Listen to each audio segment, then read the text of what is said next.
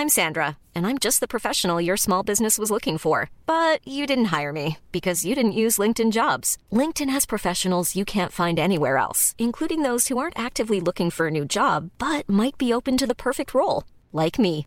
In a given month, over 70% of LinkedIn users don't visit other leading job sites. So if you're not looking on LinkedIn, you'll miss out on great candidates like Sandra. Start hiring professionals like a professional. Post your free job on linkedin.com/people today. Burrow is a furniture company known for timeless design and thoughtful construction and free shipping, and that extends to their outdoor collection. Their outdoor furniture is built to withstand the elements, featuring rust-proof stainless steel hardware, weather-ready teak, and quick-dry foam cushions. For Memorial Day, get 15% off your Burrow purchase at burrow.com/ACAST and up to 25% off outdoor. That's up to 25% off outdoor furniture at burrow.com/ACAST.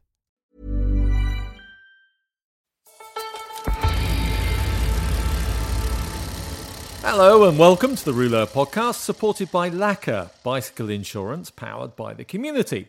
Well, later I'll be in the Basque Country, the very heart of Spanish cycling, talking to local company Orca.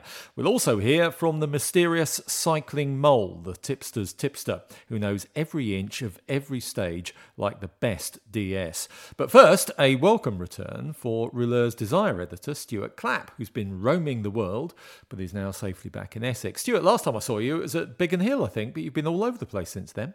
I have been all over the place. It's been a while. Some say not long enough, but I'm here anyway. I'm back. Yes, it was a Biggin Hill, and that issue is now out now. And that's gone down very well, hasn't it? Yeah, it has. It's gone down really well. I'm well chuffed with it. I didn't know that it was going to be the cover of the members issue, but yeah, it is banging. I couldn't believe it. Rouleur covers they're pretty special, aren't they? And to have that and something that you were a tiny part of, obviously Benedict shot it. I just sort of, just booked the venue. But yeah, really cool. I'm well chuffed with it. In fact, that shoot led to the one following it, which we shot last week. Because we were wondering at the time, how do you top Biggin Hill for a photo shoot? And we weren't quite sure how you're going to do it. No. In fact, we joked, didn't we? We said, you need to get in touch with NASA. But no, we didn't. In fact, someone got in touch with me. Phil Healy, he sent me a message on Instagram and said, what do you think of this place for a location for Desire? And it's a place called Tollerton Hall. And at Tollerton Hall is Ian, his friend of his, runs a supercar dealership called Cayman's International, right? In fact, there's another plug for Instagram. I should be on commission here. But if you look them up on there, you can see the cars that they had there. And this guy's got like the most extensive Lamborghini collection in the UK or Europe or something. It's crazy. So, yes, we shot that last week, which I'm not necessarily a car man, but when you look at some of those cars, like especially the older classic, like the Countach, I think you pronounce it, and he had an original Fiat 500 there, and a Ferrari F40, which we shot a bike up against, right? So we had a bike up against it. It was the last thing that we shot during the day. And he had a Vespa as well there. He had 37 miles on it from new. It was like mint. That was going to cost me a fortune because I quite fancied that. And more in the ballpark that I can afford. But yeah, so this F40 where the bike went up against it, and the guy's coming around with us and he's sort of showing us around all day, and he's been moving cars around and bits and pieces. And we had this bike lent up against the F40, and I said, well, yeah, better go easy there. You could buy you could buy a house for that. And he went, you could buy a really nice house for that. I said, right, how much is a Ferrari F40 then? £1.4 million for a car. Oh my goodness. But yeah, it was a really good shoot. I'll tell you what I liked about it. I'm talking about this, but none of you are going to see it. But then, Benedict drops a few pictures in on social media occasionally. But the colours in this one is quite special because they're all really, really vibrant red and greens of cars and black. It just looks really cool. I can't wait for that one to come out. And also last time we spoke, you were about to go to Japan. If you'd have asked me before I went, right, I was going, I've told people, like Benedict, who shoots the stuff for us, I said to him I was going to Japan, and he went, it's my favourite country. I love it. And people were more excited about me going than I was excited about going. It was like, yeah, it wasn't really on my bucket list. I just thought, haven't been to Japan. But if you ask me would I go back, I would, even the question is, I'd start packing my suitcase. It was amazing. I've never been anywhere quite like it. Tokyo was exceptionally clean and everyone is incredibly friendly. It was just amazing. And then we went to Kyoto, which I think is I think it won an award for the best Asian city for cycling or something, which I don't doubt. It was amazing. Very hot, of course, but we saw a lot of road cyclists there. And in fact, everywhere we went, there were a lot of cyclists, and the bike shops we went to were all super cool, really nice. Fixed gear is still a massive thing as well over there. I went to a few fixed gear shops. They do like their expensive bikes and their expensive kit in Japan, don't they? Yeah, they're not mucking around.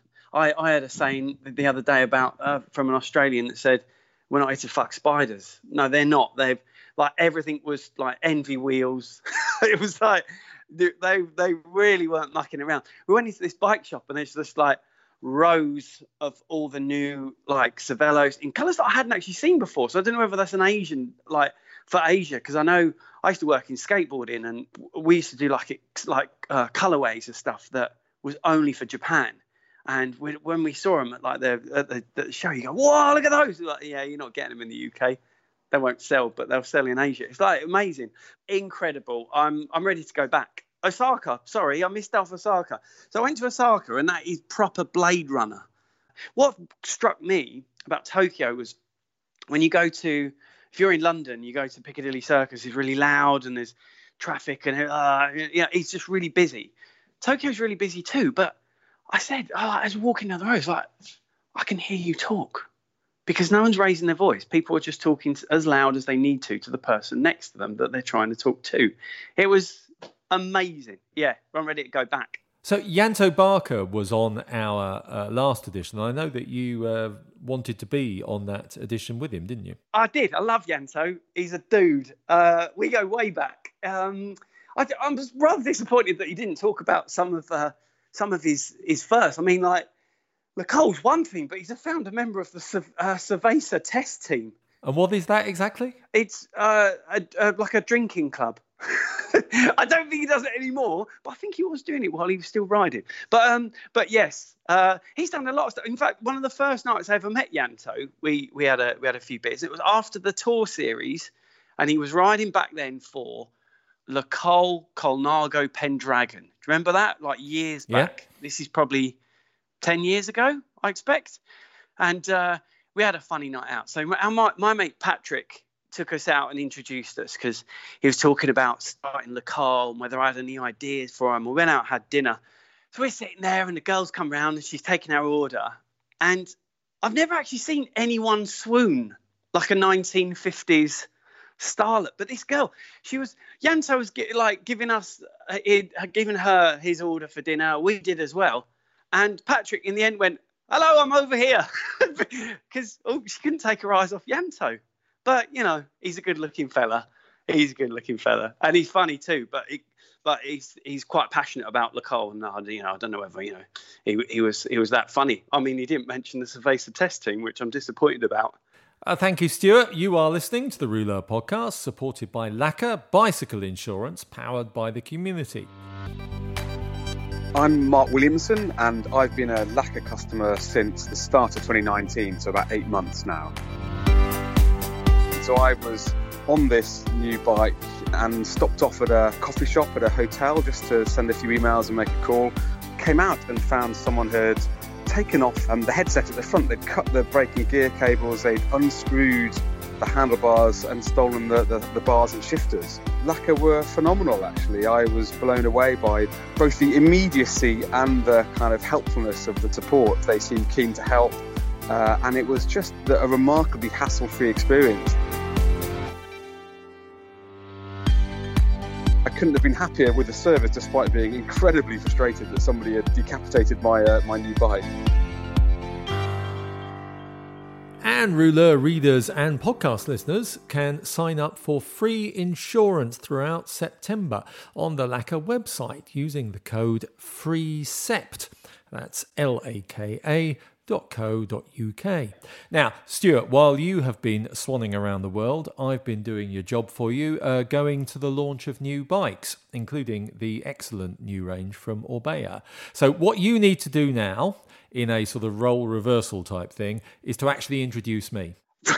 This is novel. Hi, I'm Stuart. You're listening to the Rouleur podcast. Now, over to Ian that's going to tell you about stuff that I'm supposed to tell you about. Oh, thank you, Stuart. I'm with Joseba Aridzaga, Road Product Manager of Orca, and I'm here for the launch of their new Orca OMX. We'll talk about the bike in a minute, but first let's talk about Orca, the company, because it's a very different bike company to most, isn't it? And for a start, it's very proudly Basque.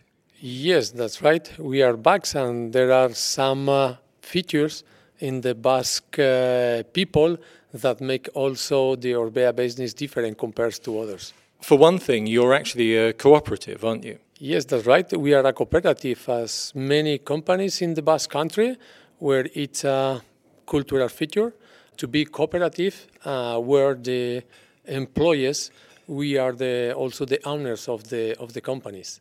And also, again, unusually, you have factories in Europe rather than in the Far East. We realize that we are important for the Basque Country development. We have a factory in the Basque Country in Mallavia where we are 300 employments. So we need to keep safe these employments, and we don't want to move anywhere else because we believe that some of the richest things in the Basque Country is to keep the employment in the country.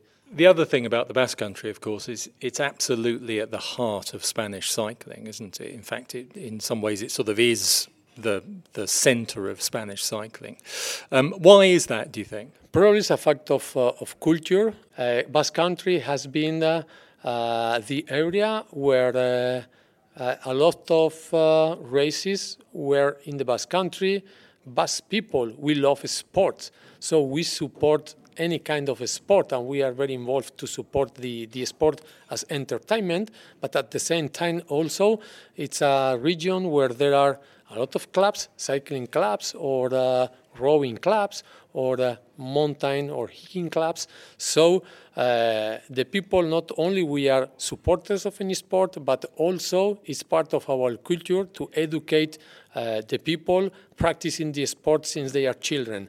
So this special culture makes that all the riders in Spain, everybody who wants to prove that he's capable to be a professional rider, he wants to ride in the Basque Country and to compete in the Basque Country. So this has been happening for a very long time, and still is the country in Spain where we have the World Tour category races as the Basque Country Tour and the Classic San Sebastian, that they are not in other parts of Spain. A lot of that is due to the surroundings, the mountains and the roads around here. I had a taste of that today with riding the Orca OMX. It is a great place to be a cyclist, isn't it? It's a great place to be a cyclist if you love mountains. This is the reality because, for example, all the Basque riders, they are good climbers. It's pretty difficult to find one good sprinter or a guy that is able to perform pretty well on the flat. Here, all the surround, it's hilly and mountains, not that high. Even if we are close to the Pyrenees, we don't have super high altitude mountains, but the terrain is very challenging, very self-demanding. So you will find a good climbers in the Basque Country, and this push people to really perform well, to try to show that he's capable to be a good rider. You had some interesting things to say earlier on about the bike market and the way that the buyers' tastes are changing. Can you tell us a bit more about that? Well, let's say that the society in general is changing very quickly, and we realize that there is not only one evolution in terms of materials or technologies around a bicycle. This is happening for sure. Just one example is that We have more carbon fiber parts in a bicycle. We are moving from the rim brakes to the disc brakes. But in addition to that, we realize that consumers, they also are changing. And the consumers, they are not only focused in which kind of material and bicycles are using the professional riders. That has been for a long time the inspiration and the motivation to practice the cycling. But today, social media, channels like Instagram, YouTube, and so on, internet, at the end of the day, they cause that the consumer is the center of almost everything. They want to show their experiences, they want to share their experiences and what they buy, how they use, and this is social, is happening everywhere. So this gives the opportunity also to change the approach on the way we design bicycles and focus really in what is the expectation of the guy who is going to buy one Orbea bicycle. So it's much less about, do I look like I'm riding the Tour de France, but it's much more about, can this bicycle get me somewhere where I can take a good picture for Instagram? In part, yes, because it's obvious that a bicycle has a performance. We always want to have light bicycles that has a good grade of stiffness, that they could be aired or not, to make us riding faster or not. But at the end, it's obvious that this is inside that bicycle. We don't need to show this anymore. When we talk with pros, yes, of course, we are talking about pure performance. The conversation with a pro, it's around these terms. But when we talk with one consumer, he is assuming that this is inside this bike. But explain to me and told to me about the emotional things that could make me motivated and excited to practice cycling and share that with my friends. This is how we understand that the consumers are changing today. You mentioned disc brakes there, and you were saying that 95% of your production now is bikes with disc brakes. In fact, it's pretty hard to get an Orbea with rim brakes. The dealers, they already decide to go strongly through the disc brake, and the number of orders of bicycles where both standards are available, it's 90-95% for the disc brake. And yet the professional peloton are still probably about 50% now, isn't it, using rim brakes still? Yes, we need to take in consideration that the competition itself, it has a different logistic. There is a peloton, there are crashes, there are flat tires, there are tracks, there are cars with bicycles, we need to replace one wheel. So it's true that in the last years we have been working in that called trial period, where we needed to test everything in order to get used to make the final change. So there is no declaration about if in some moment it's going to be one, okay, now we are going to ride on disc. Maybe this will happen. I don't know. It's something that the UCI has to decide. But meanwhile, what I'm seeing is that many teams in the World Tour, and not only in the World Tour, are already riding with the disc brake. I have seen many riders in the Tour de France. I have seen even some riders like Alaphilippe declaring that it was a great advantage to have in some descents of the mountains in the Alps and Pyrenees the disc brake, because this make me faster and more safe to coach the people breaking away. So it's a reality that it's not that happening only because the brands, we are pushing the riders to use the disc brake. They will decide to move on that direction, and they are deciding that it's safe to move in that direction. And it looks like today the problem is not to have one rider riding with disc in the peloton, but the guys that are not riding the disc brake, they are causing more problems because their brake performance in the peloton is not that good as is the disc brake. Now, tomorrow we're going to take that lovely Orca OMX that I was riding today and put 32mm tyres on it or something. That's another thing that you're very enthusiastic about. Yes, because I understand that the Sunday Warriors, like we are, not the pros. We want to ride a Tour de France or a competition level bicycle, and there is a performance on that. But actually, we are not that trained as professionals. We are not riding 30,000 kilometers in a year. So any help in terms of comfort is something that I would really appreciate, like consumer. Assuming that, and the fact that in more and more pro races also, we are seeing that dirty roads or gravel segments are on these competitions, we need to design a much more capable bicycle. So we decided to make the Orca OMX compatible with tires up to 32. So this delivers a super good comfort that when we are riding in the dirty roads or gravel roads, even if we are riding in the asphalt, when you are riding for 3 or 4 hours, you feel much better and less tired than riding the standard racing 25 or 28C tires. The other thing that Orbea have been big supporters of is the Fundación Euskadi. Well, many of us have very fond memories of the orange jerseys in the peloton from a few years ago. But the team is still going, isn't it? Except just not at the moment in the World Tour. The Fundación Euskadi, it's a foundation, a club, who is not only in the pro peloton or in the competition, but also is doing a very good job educating young children to practice cycling in a safe way. So it's also this social activity. And it's true that during 20 years, the team has been at a top level, competing in the Tour de France, Vuelta, Giro d'Italia, and the best races. And unfortunately, at some moment, they didn't get budget enough to keep on doing that level of team. So for a few years, they have been working locally with elite and under 23 young guys, trying to promote them to be a good riders, and they did, because actually riders like Mikel Landa, the Izaguirre brothers, Pello Bilbao, that today are really good professionals, they came from the Fundación Euskadi.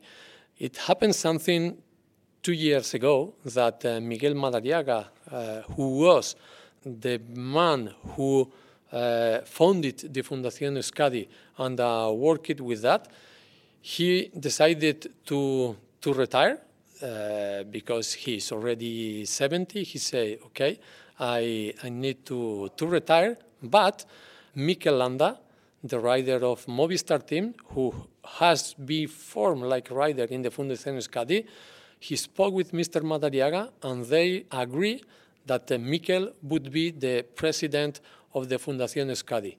So even being one pro rider in the Movistar, he is the president of the Fundación Euskadi. The reason is that he wants to return to the Fundación Euskadi all the things the Fundación Euskadi has kept to him, and the possibility to become a pro rider.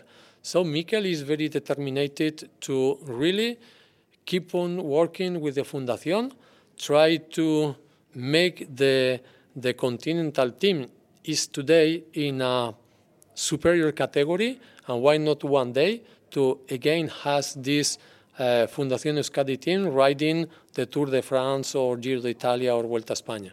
It's something very emotional for us, like Basque, and knowing the history of this foundation that already is 25 years. Well, it would be great to see them back. Joseba, thank you very much indeed for joining us. Thank you to you, Jan. You are welcome whenever you want to visit us and to ride in the Basque Country road. Joseba Arizaga. And if you do get a chance to ride your bike in the Basque Country, do. It's amazing. But if you've got climbing legs, bring them along, because it is really hilly. Now, if you've been following the Vuelta and following Rouleur on social media, you'll have come across the tips and insights of Cycling Mole, the cycling insider who seems to know who's going to win stages before the riders and the teams know themselves. And delighted to say he's on the line. I guess my first question, Cycling Mole, is what should I call you?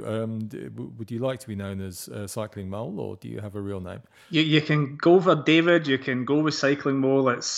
I'm many different things to many different people. Okay.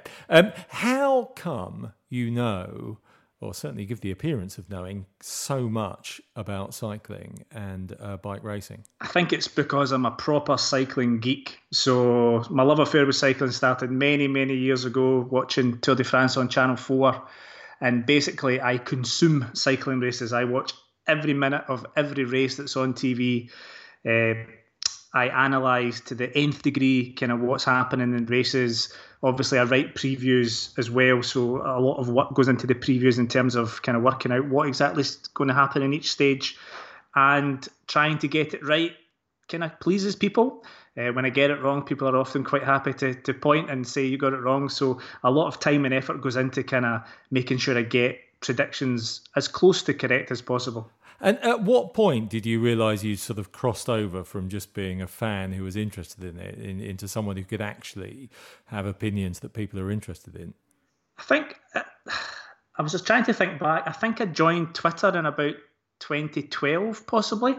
And then from there, like I'd only ever just watched cycling, occasionally bought a magazine about cycling and really kind of didn't get into it that much. And then when I was on Twitter, I realised that there was this whole other world and whole other community about cycling, and I could read people writing previews, and it wasn't that long. I read a few previews and thought, this is garbage. They don't know what they're talking about.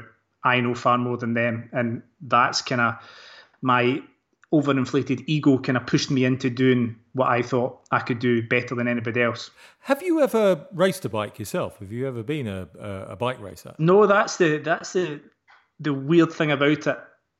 When I was growing up, football was my sport. Even as an adult, football was always my sport.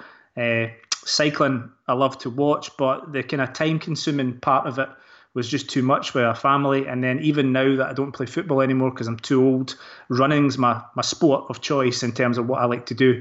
But cycling is my passion. So that's it's quite weird, and people sometimes struggle to understand how I can know so much about cycling, yet I don't actually cycle as much as they do.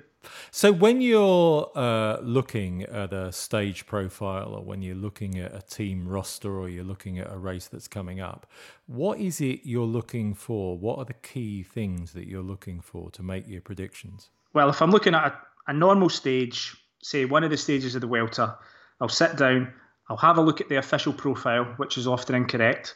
I'll then go to Velour, which is an amazing tool for anybody who's looking at analysing even their own kind of runs or cycle rides and stuff. Velour is amazing. So that has a far better and more accurate look at kind of gradient and altitude gain. Altitude gain's the main one. So you're looking to decide whether or not it's going to be a sprint stage, or whether it's going to be a breakaway stage, or it's a mountain stage. So that's purely done on altitude gain. So if you're talking less than 2,000 metres, 9 times out of 10, that's a sprint. Once we get over 2,000 metres of altitude gain, that's when you have to start looking at, okay, how many climbs are there? Where's the last climb? Is it 20k from home? Is it 50k from home? Because obviously that has an impact on a sprint team if they're going to chase or not. Then you've got to decide if it's going to be a breakaway day or a GC day. And people who have been following Top Manana will know that it's actually really hard to predict sometimes what's going to be a breakaway day and what's going to be a GC day, especially in the Welter. You look at the wind, you look at the weather, you look at the teammates, who's strong, you look at the form, you look at the type of finish, whether it's a technical finish, if it's a sprint, if it's an uphill finish, what's the percentage? Is it going to favour a Valverde, a Lopez? You look at the GC picture in terms of who might get freedom to attack, like on Sunday. So Pogacar got away because he wasn't a massive threat on GC. I didn't predict that one. Don't think anybody did. So it's all these different things go into just predicting a single stage of a single race. So it's a huge amount of work. It's not just something you can watch one stage and just decide, oh, I know who's going to win now. You know, for every stage, you're talking a good couple of hours work. I was going to ask, how much time does this take up? Because it's not your job, is it? No, it's not my job. I don't get paid to write previews. I do it out of the fun of the enjoying the kind of what I write, and I like people to see what I write and hopefully get it correct. It will take between 1 hour to 2 hours to write a proper good preview, and a good preview doesn't have to be 5,000 words. It can be 800 words, but it still takes time to plan all of that out and then get it written down, and then eventually kind of put all those thoughts together and come up with a rider. Have you thought about offering your services to a pro team? I mean, you could be in one of the DS cars, couldn't you? I could, and one of the things that people sometimes tell me, which is always nice to hear, I'm fairly good friends with a number of riders, and quite often they'll say they read my previews. They'll say that their DS isn't very good in that particular race, so they always read my previews to find out exactly what's happening. I've planned a number of strategies with riders before races in terms of when they should attack and what they should be doing and things like that. So I have worked unofficially with a number of riders in the past, and will continue to do that. I don't think the teams are in a position to kind of want somebody like me to do this type of thing. I think all the DSs are very, very educated in terms of bike riding. They all come from bike riding past, so I don't ever see them kind of looking to an outsider to tell them how to run their team or how to run their strategy. So this is going out before the end of the Vuelta. We've already seen quite a few changes in leads. What's your feel about an overall winner? It's looking like Roglic. Before the race started, I was thinking Lopez, and he has gone very well. He crashed, obviously, on Sunday. We'll never really know what would have happened, but he was quite far ahead of the others, I think, when he crashed, so that was really unfortunate. Roglic also crashed. He came back like a man possessed and just rode all the way back up almost to Quintana as well. But the time trial is going to be the big day. Roglic could potentially put a minute 30 to 2 minutes into his rivals, and that's going to be very, very difficult to claw back. On paper, the final week isn't actually as hard as weeks 1 and 2, but that's on paper. Have you had a chance yet to look at the Yorkshire Worlds course? Have you got any thoughts about the men's or women's road race? Yeah, I watched it when they did a lap of it in the Tour of Yorkshire. Not the full lap, I think they did a kind of shortened version. So I watched that. Again, I've had a look at the route. It seems very hilly. We have a number of really, really strong teams. I think obviously everybody's looking towards Mathieu van der Poel after his simply amazing ride in Amstel Gold and other races so far this season. The Dutch have a strong team. The Belgians have a team which is just like it's dripping with talent. You know, you're talking Van Avermaet, Gilbert, Naesen, Benoot, Stuyven, who won recently. The Belgians have a ridiculously strong team, and they're not simply going to roll round and let Van der Poel take them on the line. It is hard.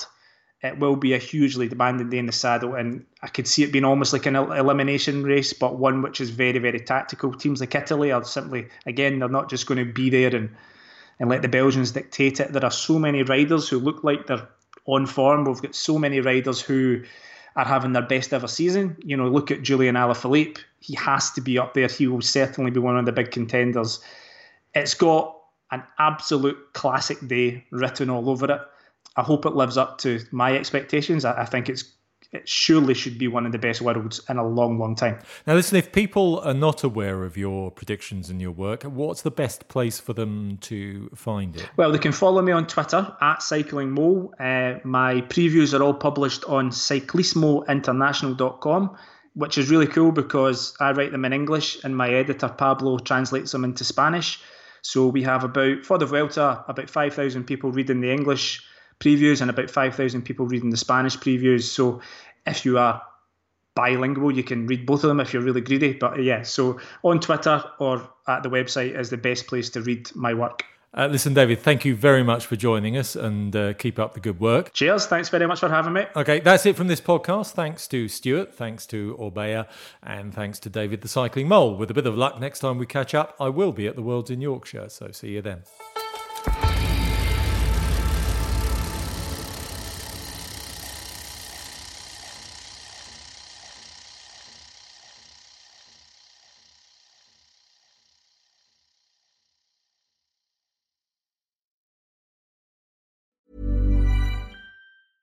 Hey, it's Paige DeSorbo from Giggly Squad. High quality fashion without the price tag. Say hello to Quince. I'm snagging high-end essentials like cozy cashmere sweaters, sleek leather jackets, fine jewelry, and so much more. With Quince being 50 to 80% less than similar brands. And they partner with factories that prioritize safe, ethical, and responsible manufacturing. I love that. Luxury quality within reach. Go to quince.com/style to get free shipping and 365-day returns on your next order. Quince.com/style.